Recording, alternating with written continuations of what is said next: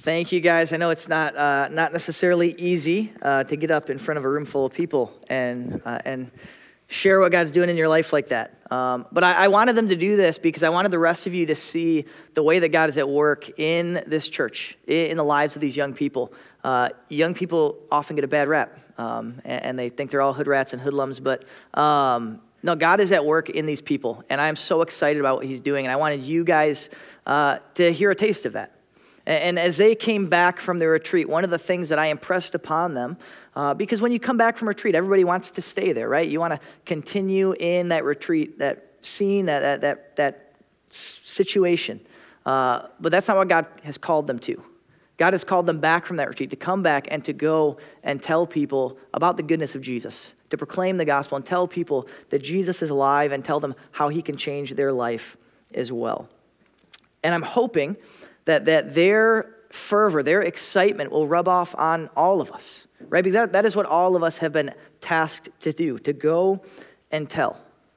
So many of us often assume that it's better left for the smarter, the bolder, the wiser Christians. But that's not biblical. That's our own laziness, our own insecurity maybe. God never said those kinds of things. Today we're going to conclude our series, Redeemed for a Purpose. We're going to conclude our series on our purpose statement. And to do so, we're going to do something a little bit different than I generally do. If you show up here on any given week, we're going to be working through a singular text, and we'll walk through that verse by verse. And we're still going to work verse by verse, but we're going to do so through three different passages. And the reason for this is so that we can take a little bit of a broader look at what the Bible has to say on evangelism. And so from each passage, we will glean kind of a singular truth that helps us understand evangelism better and understand our responsibility as the church to evangelize. So I'd like for us to begin in the Old Testament. If you want to, you can turn your Bible to Isaiah 42, or it'll be up on the screen behind me. But we'll be in Isaiah 42, verses 1 through 7. And Isaiah chapter 42 is the first of four passages that scholars call the servant songs. And in these songs, God promises to send a servant who will restore his people and bring salvation to a lost world. So read with me from verses 1 to 7. Behold my servant, whom I uphold, my chosen, in whom my soul delights. I have put my spirit upon him. He will bring forth justice to the nations. He will not cry aloud or lift up his voice or make it heard in the street. A bruised reed he will not break, and a faintly burning wick he will not quench. And he will faithfully bring forth justice. He will not grow faint or be discouraged till he has established justice in the earth, and the coastlands wait for his law. Thus says God the Lord, who created the heavens and stretched them out, who spread out the earth and what comes from it, who gives breath to the people on it and spirit to those who walk in it. I am the Lord. I have called you in righteousness. I will take you by the hand and keep you. I will give you as a covenant for the people, a light for the nations, to open the eyes that are blind, to bring out the prisoners from the dungeon, from the prison those who sit in darkness. So these servant songs, and hopefully you see that here in Isaiah 42, there's really only one person that fits this bill. One person that fits the description. Some have argued that this is talking about Israel as a whole, the nation of Israel. But as you read these songs, it becomes clear that Jesus is the only one who can really fit this entire description. Verse 1 reads that God's soul delights in this servant. That's the same language used in the Gospels at the baptism of Jesus, when God says, "This is my son with whom I am well pleased." God upholds Jesus, his servant, and he puts his spirit within him. And you might find that a little bit strange, right? Because why would God need to uphold Jesus and put his spirit upon him? Because Jesus is himself God. But this is referring to Jesus' earthly ministry, where he worked in conjunction with God and with the Holy Spirit. You see, when Jesus took on human nature, when he came to earth, he voluntarily set aside some of his glory and some of his divine privilege. And so in his ministry, he was dependent upon the Father and the Spirit. Then Isaiah goes on to say that this servant will bring forth justice to the nations. Now, before we keep going, we need to explain how he's using the word justice and how he's using the term nations. When we think of justice, we often think of it in terms of treatment, right? Are we or is someone else being treated fairly? And the Hebrew word for justice does carry that sense and that meaning at times. It could also refer to a judicial decision, but it can also be used much more broadly to kind of speak of the general order or way that things work. And I think it's this broader sense that's being used here. And I say that because of what we find in Isaiah chapter 41. We're not going to read that, but in Isaiah chapter 41, God, through his prophet, is challenging the false gods and idols of humanity. And he's kind of poking fun at them, right? He's kind of asking them, drawing them in, asking them to do something. God says to these idols, do anything. Predict the future. I'm predicting the future. Why don't you predict the future, idols? You can do something good to me. Do something harmful to me. I don't care what you do. Just do something. Anything at all. And God is doing this. He's challenging these idols to highlight the foolishness of human religion, to highlight how void it truly is of any kind of true hope. Human idolatry and human religion is a product of humanity's own selfishness and pride. And because of that, it's only going to breed more of the same, more selfishness, more pride. Humanity and their false gods are incapable of producing anything resembling true and perfect justice. But this servant from Isaiah 42, the Messiah, Jesus Christ, he will bring true justice to the nations.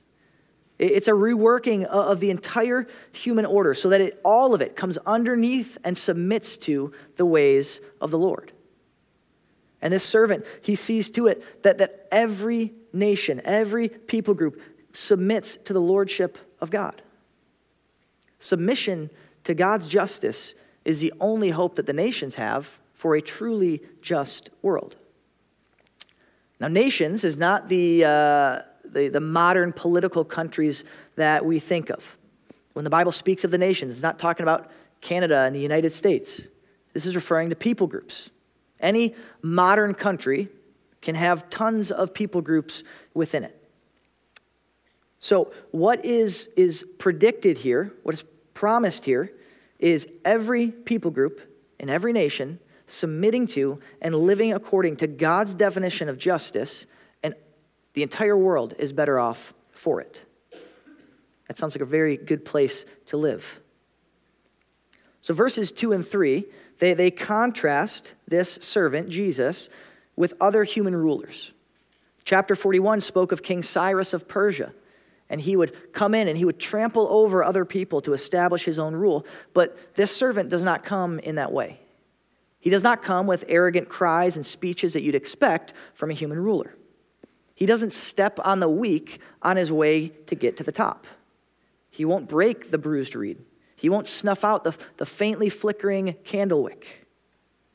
He's going to bring and establish the true justice of God over all people, over even the weak. It will be to the benefit of every nation, every person living on the earth. He's not going to grow faint or be discouraged. There's nothing that will hinder this from coming to fruition. This servant will accomplish his task. God's justice will reign over the nations. Even the coastlands, it says, are waiting for his law. The coastlands are islands, those places that are really difficult to reach. So this isn't just the mainland. This is even the most remote people groups, the ones hidden away that have never been talked to by another person. They will also know and come under the justice of God. This is a promise of how God is going to act. A guarantee that this is going to happen. That's what verse 5 is for. It's reminding us who made this promise. It's God who created the heaven and the earth, who sustains all things. He is the one making this promise. He will use his servant to restore the world to the way it should be. And this servant, it says, was to be a covenant to the people, to Israel. And what that means is that he would demonstrate that God's covenant with Israel remained intact. Despite their sinfulness, despite their punishment in exile, God was going to keep the covenant, and now the promise to send his servant proves that. It gives further evidence that covenant will be kept. But this servant would also be a light to the nations. He was to bring sight to the blind, freedom to those in prison. Jesus was going to come and has come to show the world who God is, to show them that they can be delivered from sin and death. Now, what does any of that have to do with sharing the gospel? Throughout the Old Testament, the focus generally falls on Israel. How God called the nation of Israel to be his people, how he called them to be like him, to show the world what it meant to be like God. Their society was supposed to be governed by God's justice, not man's justice. However, God's calling of Israel and their submission to the justice of God was always intended to lead other nations to do the exact same thing. If you can think all the way back to the book of Genesis, when God promised to turn Abraham into a great nation, that promise included the blessing of all other nations as well. All throughout the Psalms, we find that God expects all nations to worship him one day. All of the nations are called to cry out in praise and extol God's name. In the book of Jonah, God shows compassion to the wicked Assyrians. In Daniel, God uses Daniel to lead Nebuchadnezzar to repentance. What we see here in Isaiah 42 is that God cares deeply for the nations. God cares for lost people.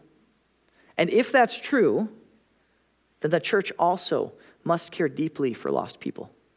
That's number one. The church must care deeply for lost people. God's plan was never just about Israel. They enjoyed a special role in that plan. God's plan was never just about the church. We enjoy a special role in that plan. But God's sights have always been set on the entire world. Israel was, and the church is just the means of spreading his glory across the world. Now, the rest of our time today is going to focus a little bit more on local outreach, local evangelism, how we can do that in our daily lives. But I don't want to downplay our responsibility to reach the nations, to reach unreached peoples, to reach outside of Belleville, outside of our country even. Today, there are 7,000 known unreached people groups. A group is considered unreached if less than 2% of its population is Christian. And in these areas where these people are unreached, not always, but usually, there is very little to no access to the gospel. These 7,000 groups contain 3 billion people. Over a third of the world's population lives in these groups where there is very little to no access to the gospel. And I hope that sits heavy on you. Billions of people will be born, will live their life, and then they will die without ever hearing the name of Jesus. And they will be judged for their sin for eternity.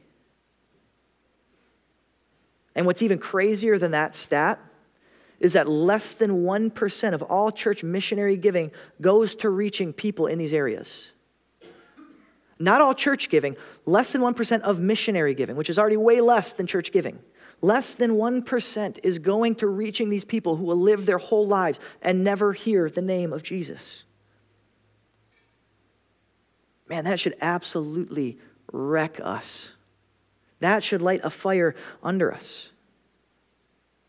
That's why we as a church have decided to prioritize our regular missionary support going to people who are going to work in these areas, who are reaching unreached peoples, because that's where the greatest need is.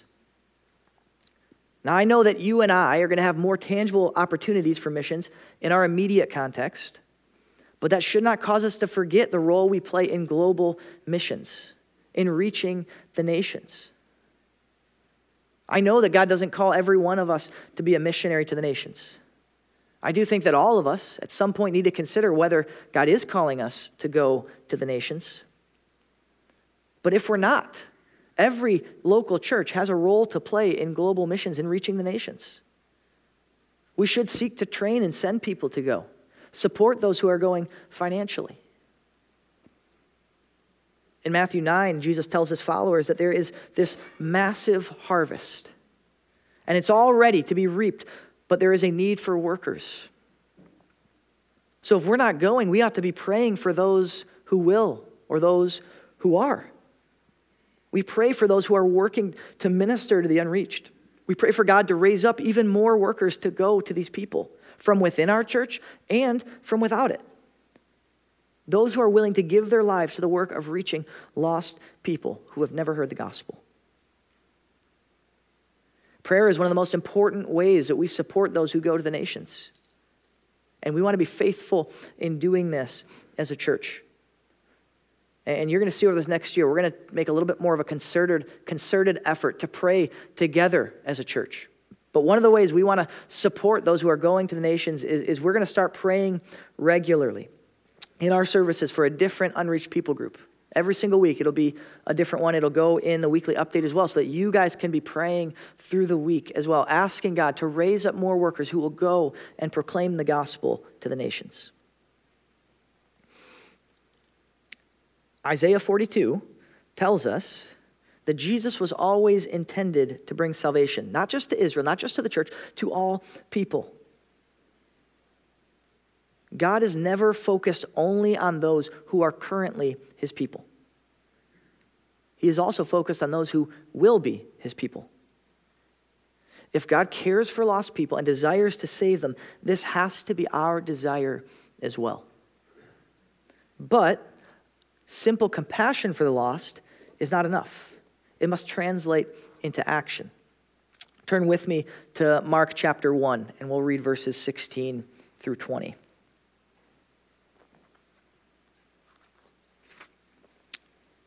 Verse 16, passing alongside the Sea of Galilee, he saw Simon and Andrew, the brother of Simon, casting a net into the sea, for they were fishermen.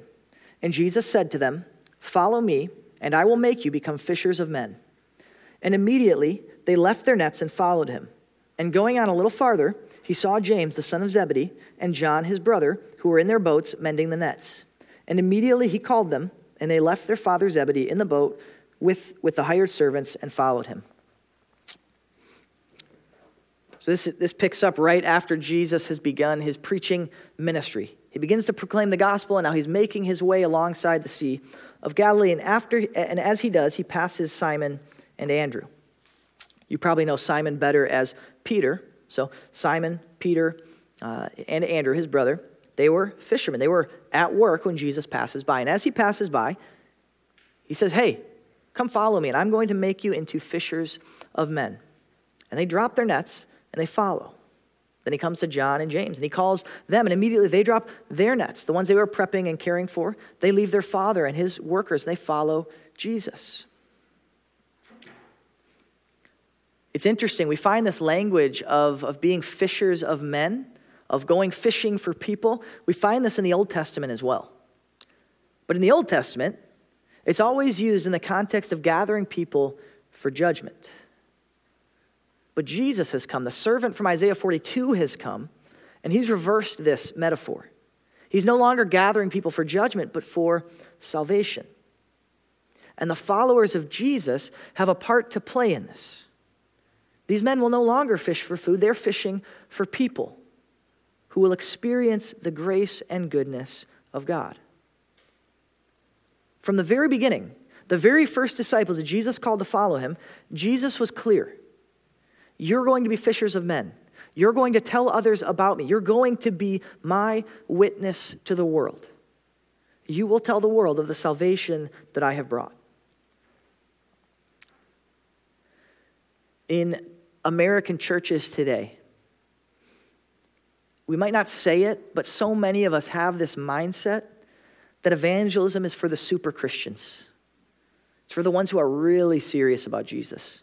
It's for the pastors, for the missionaries who go overseas.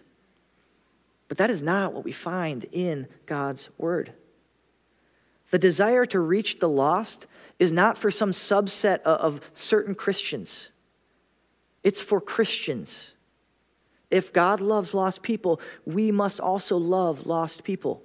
If God desires to see the nations saved, we must desire to see the nations saved. Christians, please hear me. If you are a follower of Jesus, you have been commanded by Jesus to proclaim his gospel. This command to be a fisher of men was not only for the 12 disciples, it was for all who followed him. Matthew 5, he tells all of his followers again, not just the 12, you are to be salt and light in the world so people can see who God is. 2 Corinthians 5, Paul writes to the Christians, God has given you this ministry of reconciliation, of showing people who he is and bringing them into faith. In Acts 8, after Stephen was stoned, it isn't the apostles were scattered, but it isn't just the apostles who were scattered, it's the whole church. And the entire church left, and they all shared the gospel as they went. The early church did not multiply so dramatically just because Paul was starting new churches. It multiplied because every single believer understood it is my responsibility to share the gospel. And they took that seriously. They were a witness to their friends, their families, their neighbors, their coworkers. The first thing Jesus did when he called his first disciple was tell them, hey, you're going to be a witness for me. It's not a coincidence that being a witness was also the last command Jesus gave his followers before leaving earth as well. The church must be a witness to lost people. That's number 2. The church must be a witness to lost people. All of us are called to be witnesses for Christ in a lost world. We see that in Mark 1. We see that in the Great Commission. When he called his first disciples, it came with the expectation of evangelism. When Jesus left the earth, he gave the expectation of evangelism. Evangelism is written into the DNA of every healthy church.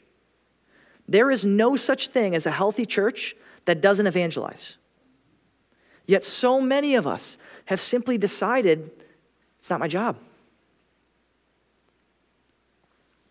I read a book recently. It's called The Autopsy of a Deceased Church. It's by a man named Tom Rainer. It's the same guy that gave me that fun list from a couple weeks ago of all the reasons churches split over. He's got tons of pastoral experience. He's an evaluator for churches now. He goes in, helps struggling churches become healthy again. But many times, the churches that bring him in are unwilling to listen to any of the changes he suggests. Those churches usually die within a number of years.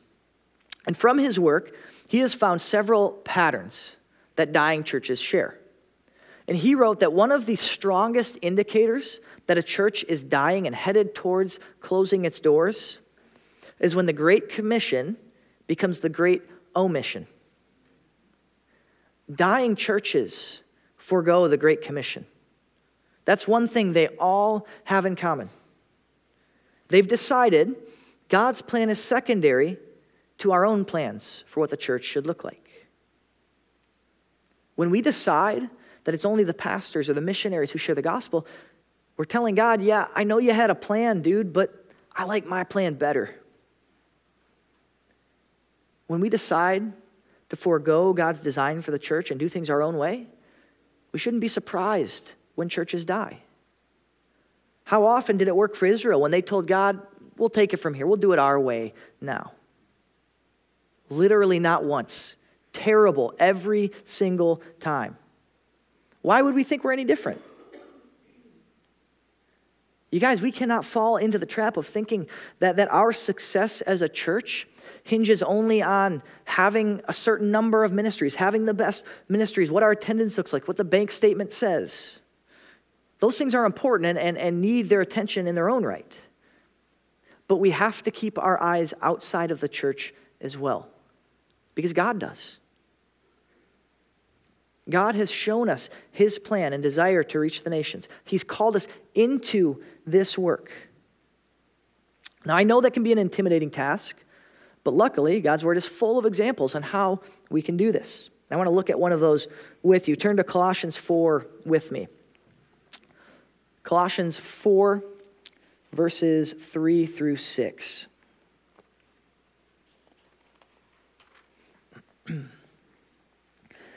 At the same time, pray also for us, that God may open to us a door for the word, to declare the mystery of Christ, on account of which I am in prison, that I may make it clear, which is how I ought to speak.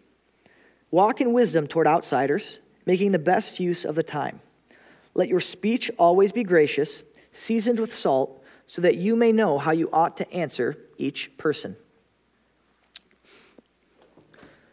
As Paul is wrapping up his letter here to the Colossian church, writing from prison, and even though he's in prison, he's still telling them, pray for me. Pray that God would give me opportunities to share the mystery of Christ, the gospel of Jesus Christ. Man, if there was ever someone who could say, I think I've done enough. I think I'm going to take a break and let somebody else take up the mantle of evangelism, it was Paul. He's literally in jail for sharing the gospel, and he's writing to other Christians, asking them to pray for more opportunities in jail to share the gospel. This is why Paul was so annoying to all of the enemies of the church. Like, he goes into one town, sweet, people believe, I start a church. So they beat him up, and he's okay, fine, I'll go to the next town. People believe, he starts another church. And they're like, oh, well, you know what, we'll throw you in jail. And Paul's like, great, what's your jailer's name? Because I'm going to convert him too. Also, all of my cellmates, yeah, they're Christians now. We're going to be singing hymns later if you want to stop by. You couldn't stop the dude. He was always sharing the gospel. And I say all that because we often hold Paul up as kind of a Superman of the Christian faith. And in some sense, he is a great example. We should look to him as an example of faith and boldness and consistency. But look at the end of verse 4. Paul is asking them to pray that he would be able to make it clear as he ought to. Even Paul, the greatest missionary who ever lived, was a little concerned that he might not say things the right way. Can you guys relate to that? Yeah, I can. So many of us share that same fear. And if you do, let me tell you, you're in good company. You are in great company with the Apostle Paul. But Paul didn't let that fear of not speaking perfectly keep him from speaking. Instead, it drove him to greater dependence on the Lord, to greater commitment to prayer. There's 100 reasons why we might not share the gospel. We don't know what to say. We fear rejection or persecution. We don't know enough non-Christians. I'm just not a good speaker in general. Those are real fears, but none of them are legitimate reasons to stay silent. If you have those fears that are preventing you from sharing the gospel, take them to the Lord in prayer. Let the things that Paul said to pray about for him, take those things and pray about them for us, for our church. Man, we should be praying constantly that God would open doors for Redemption Bible Church to share the gospel in the city of Belleville. We should pray for wisdom and boldness and strength. Pray for the right words so that we can take those opportunities when they come. This is how we fulfill our purpose as a church. In verses 5 and 6, then, Paul shifts a little bit. No longer asking prayer for his own witness, but instead telling the Christians that all of you have your own opportunity now. There's opportunities all around you to share the gospel. He's not expecting the Colossian Christians to pack up and go overseas to be a missionary, but he does expect bold witness for Christ in their homes, in their workplaces, at practice, in their communities. And so he tells them, walk in wisdom towards outsiders so that you can redeem or make the best use of the time. We live in a time in history where salvation is available to all people. The gospel is freely given, freely offered. There's opportunities everywhere to be a witness. He doesn't use the language of fishing for men here, but that's what he's telling us. Make use of the time by being fishers of men. Take advantage of this time where the gospel has gone out. Go and be a witness. Wherever you are in life, whatever station, whatever job, whatever opportunities you have, take them as they come. Because you can be a witness in your own home. You can be a witness in your job, in your school, in your team, anywhere in your community. But it involves two things: right speech and right action. Faithful witness to lost people requires right action and right speech. That's number 3. Paul says that we should walk wisely, especially before those outside the church. How the world around us perceives us as believers and as a church matters. And I know it's popular in some Christian circles to say it doesn't matter. It doesn't matter what anyone thinks of us because we live for God and we don't live for man. And there's a sense in which that is true. But there's a little bit more nuance that's needed there. The opinions of the world should never cause us to shy away from the truth of God's word. It should not lead us to reject what God has said is good and right. The fear of persecution should not keep us from being obedient to the Lord. We do not forsake God's word to save face with the culture around us. But at the same time, our reputation with those outside the church absolutely matters. People should know that Redemption Bible Church stands firmly on the truth of God's word, but it should also be known as an incredible blessing to the community around us. It should be known as people who are kind and compassionate and gentle and selfless and loving and servant-hearted. How non-Christians in our community perceive us, or how they perceive the gospel, rather, is directly tied to how they perceive us. Right? People won't trust the message of a Christian whose life looks nothing like the Jesus they claim to follow. This is one of the reasons we've pursued so many service opportunities in the city of Belleville, and why we'll continue to do so.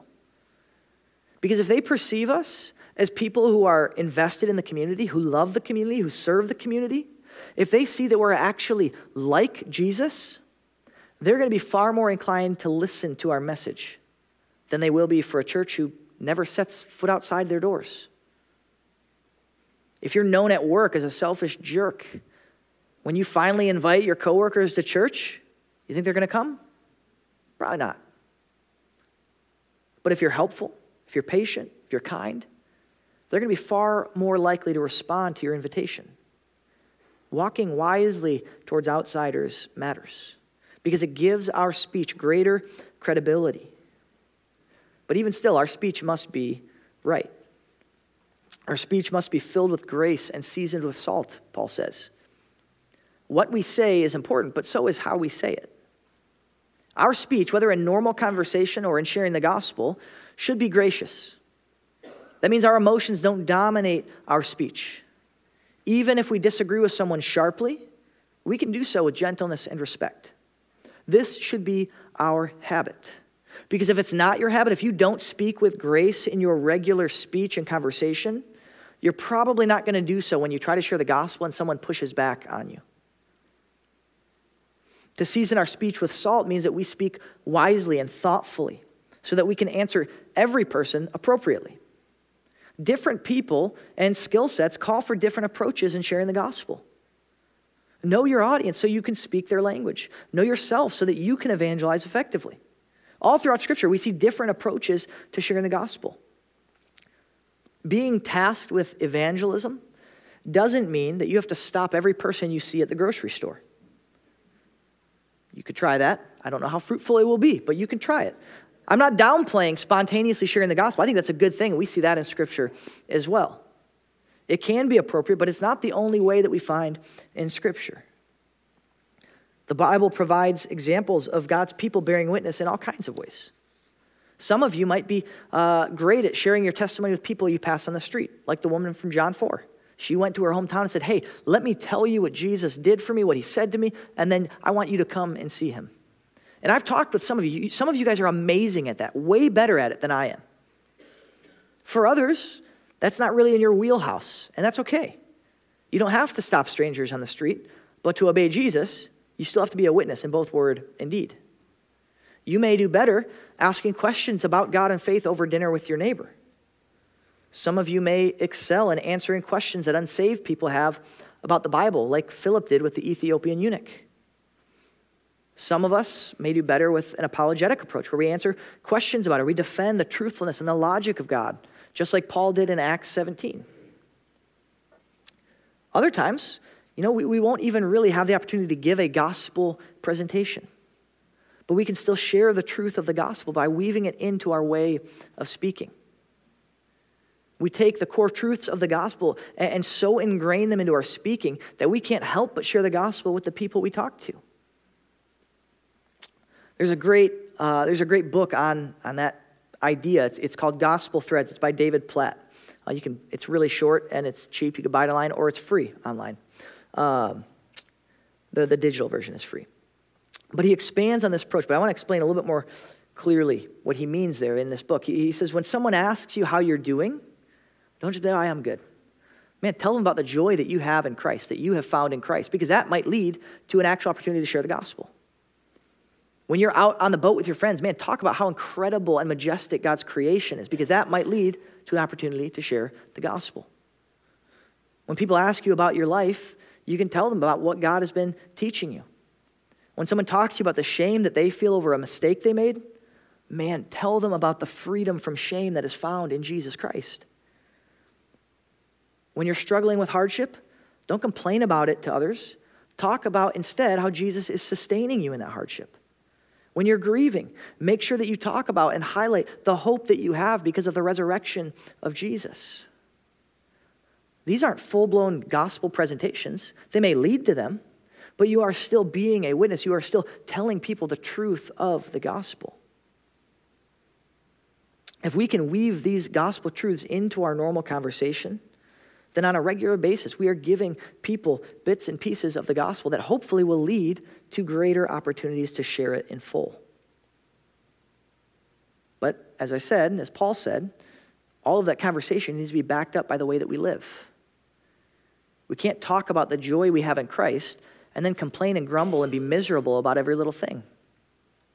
We can't talk about being changed and transformed by the gospel and then act no differently than the world around us.